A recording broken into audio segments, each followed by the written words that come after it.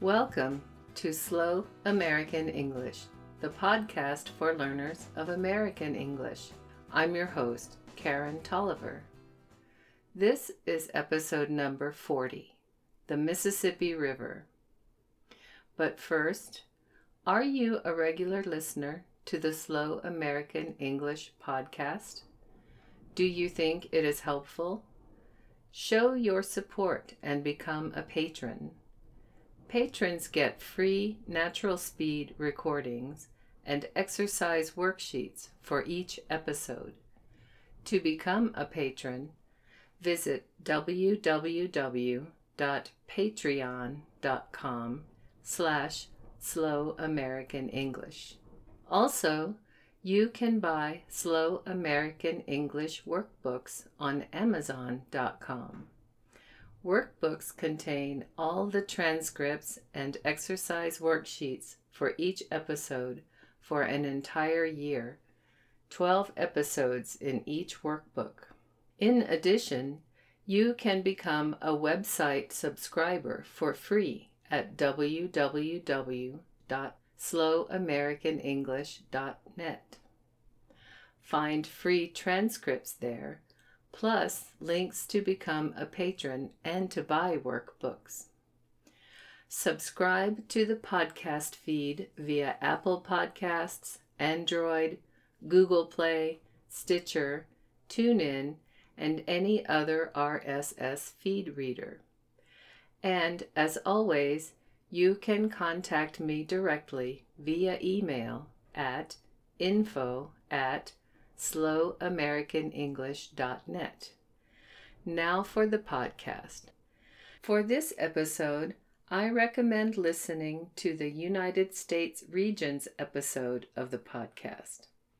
Also, you can visit www.patreon.com/slowamericanenglish for a free downloadable map of the Mississippi River Basin.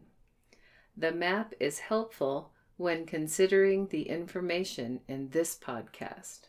The Mississippi River. Geography. The Mississippi River is the second longest river in the United States, but it's the most well-known.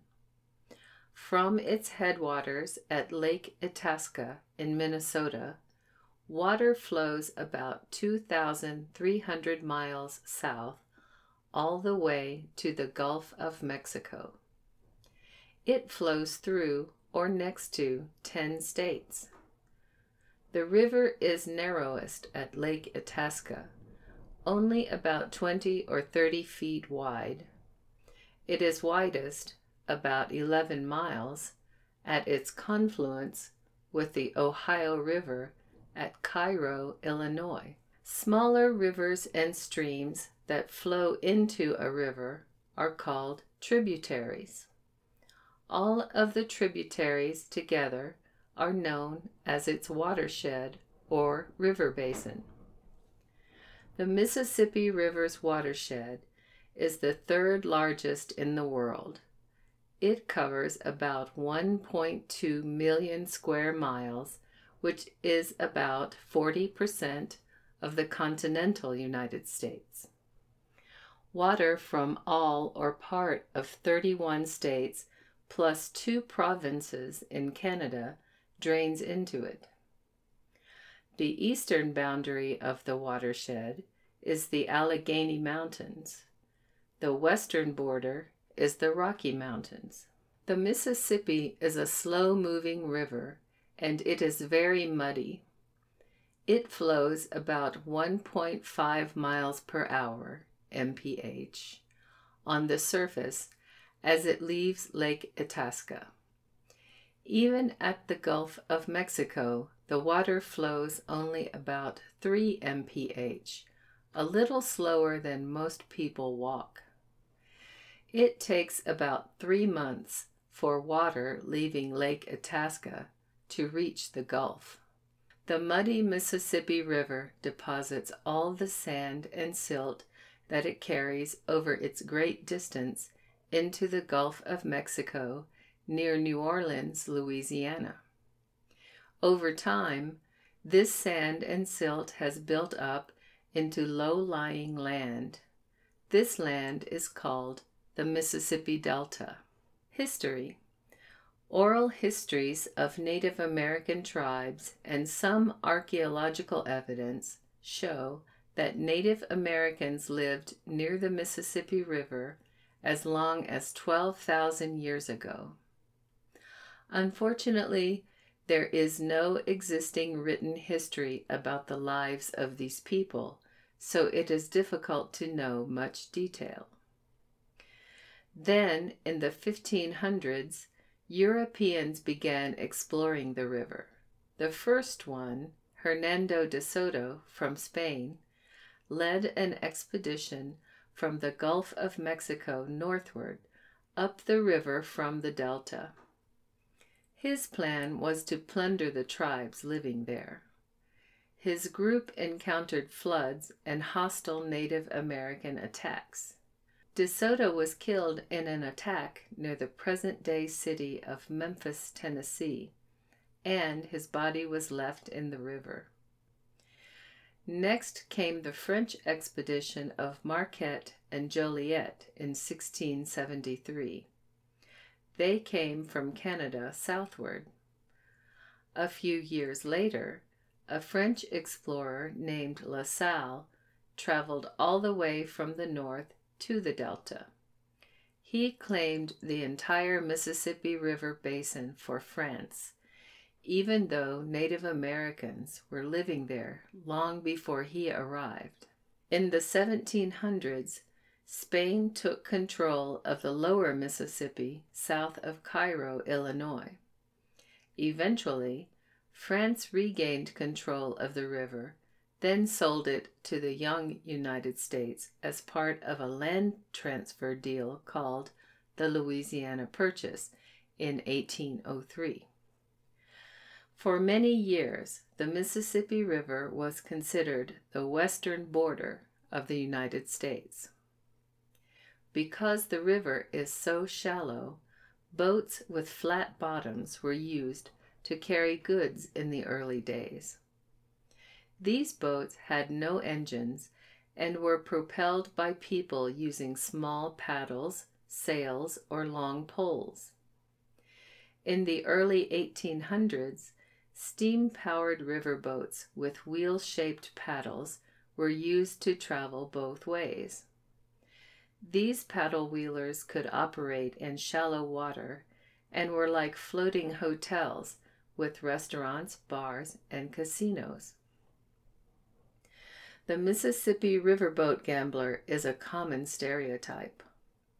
Today, tourists can still ride on a historical paddle wheeler on the Mississippi. Because of its shallowness, the river floods often and the channel changes.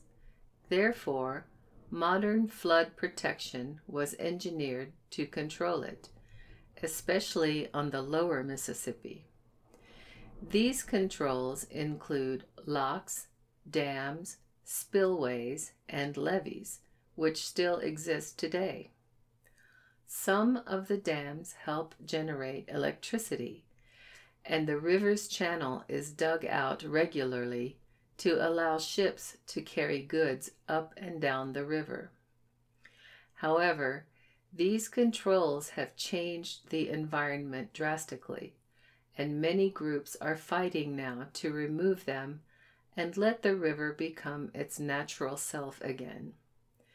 This would greatly affect those living near the river because the unpredictable floods would return. American culture.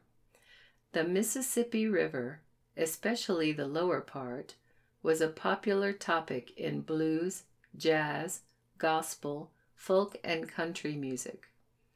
Even today, songwriters mention the river in their lyrics.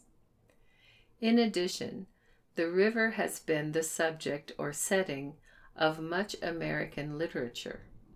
For example, Langston Hughes, an African-American poet, wrote a famous poem in 1921 called "The Negro Speaks of Rivers," which features the Mississippi. Tennessee Williams wrote plays and poems involving life on the river. William Faulkner is a famous author whose work reflects life near the river too. Probably the most famous author to write about the Mississippi River was Mark Twain. One of his books is even titled Life on the Mississippi. It contains stories about his experience as a steamboat pilot and what the river was like in the late 1800s from St. Louis, Missouri to New Orleans. There are many more examples of literature that is based on, mentions, or features the Mississippi River. Just do an online search and you'll see what I mean. Language notes. Certain Native American tribes near St. Louis, Missouri, called the river Mississippi, which literally means big water or father of water. From this Native American name, we get Mississippi. The idea of the river as father continues in American English. The river is known as Old Man River in literature, songs, and informal conversation.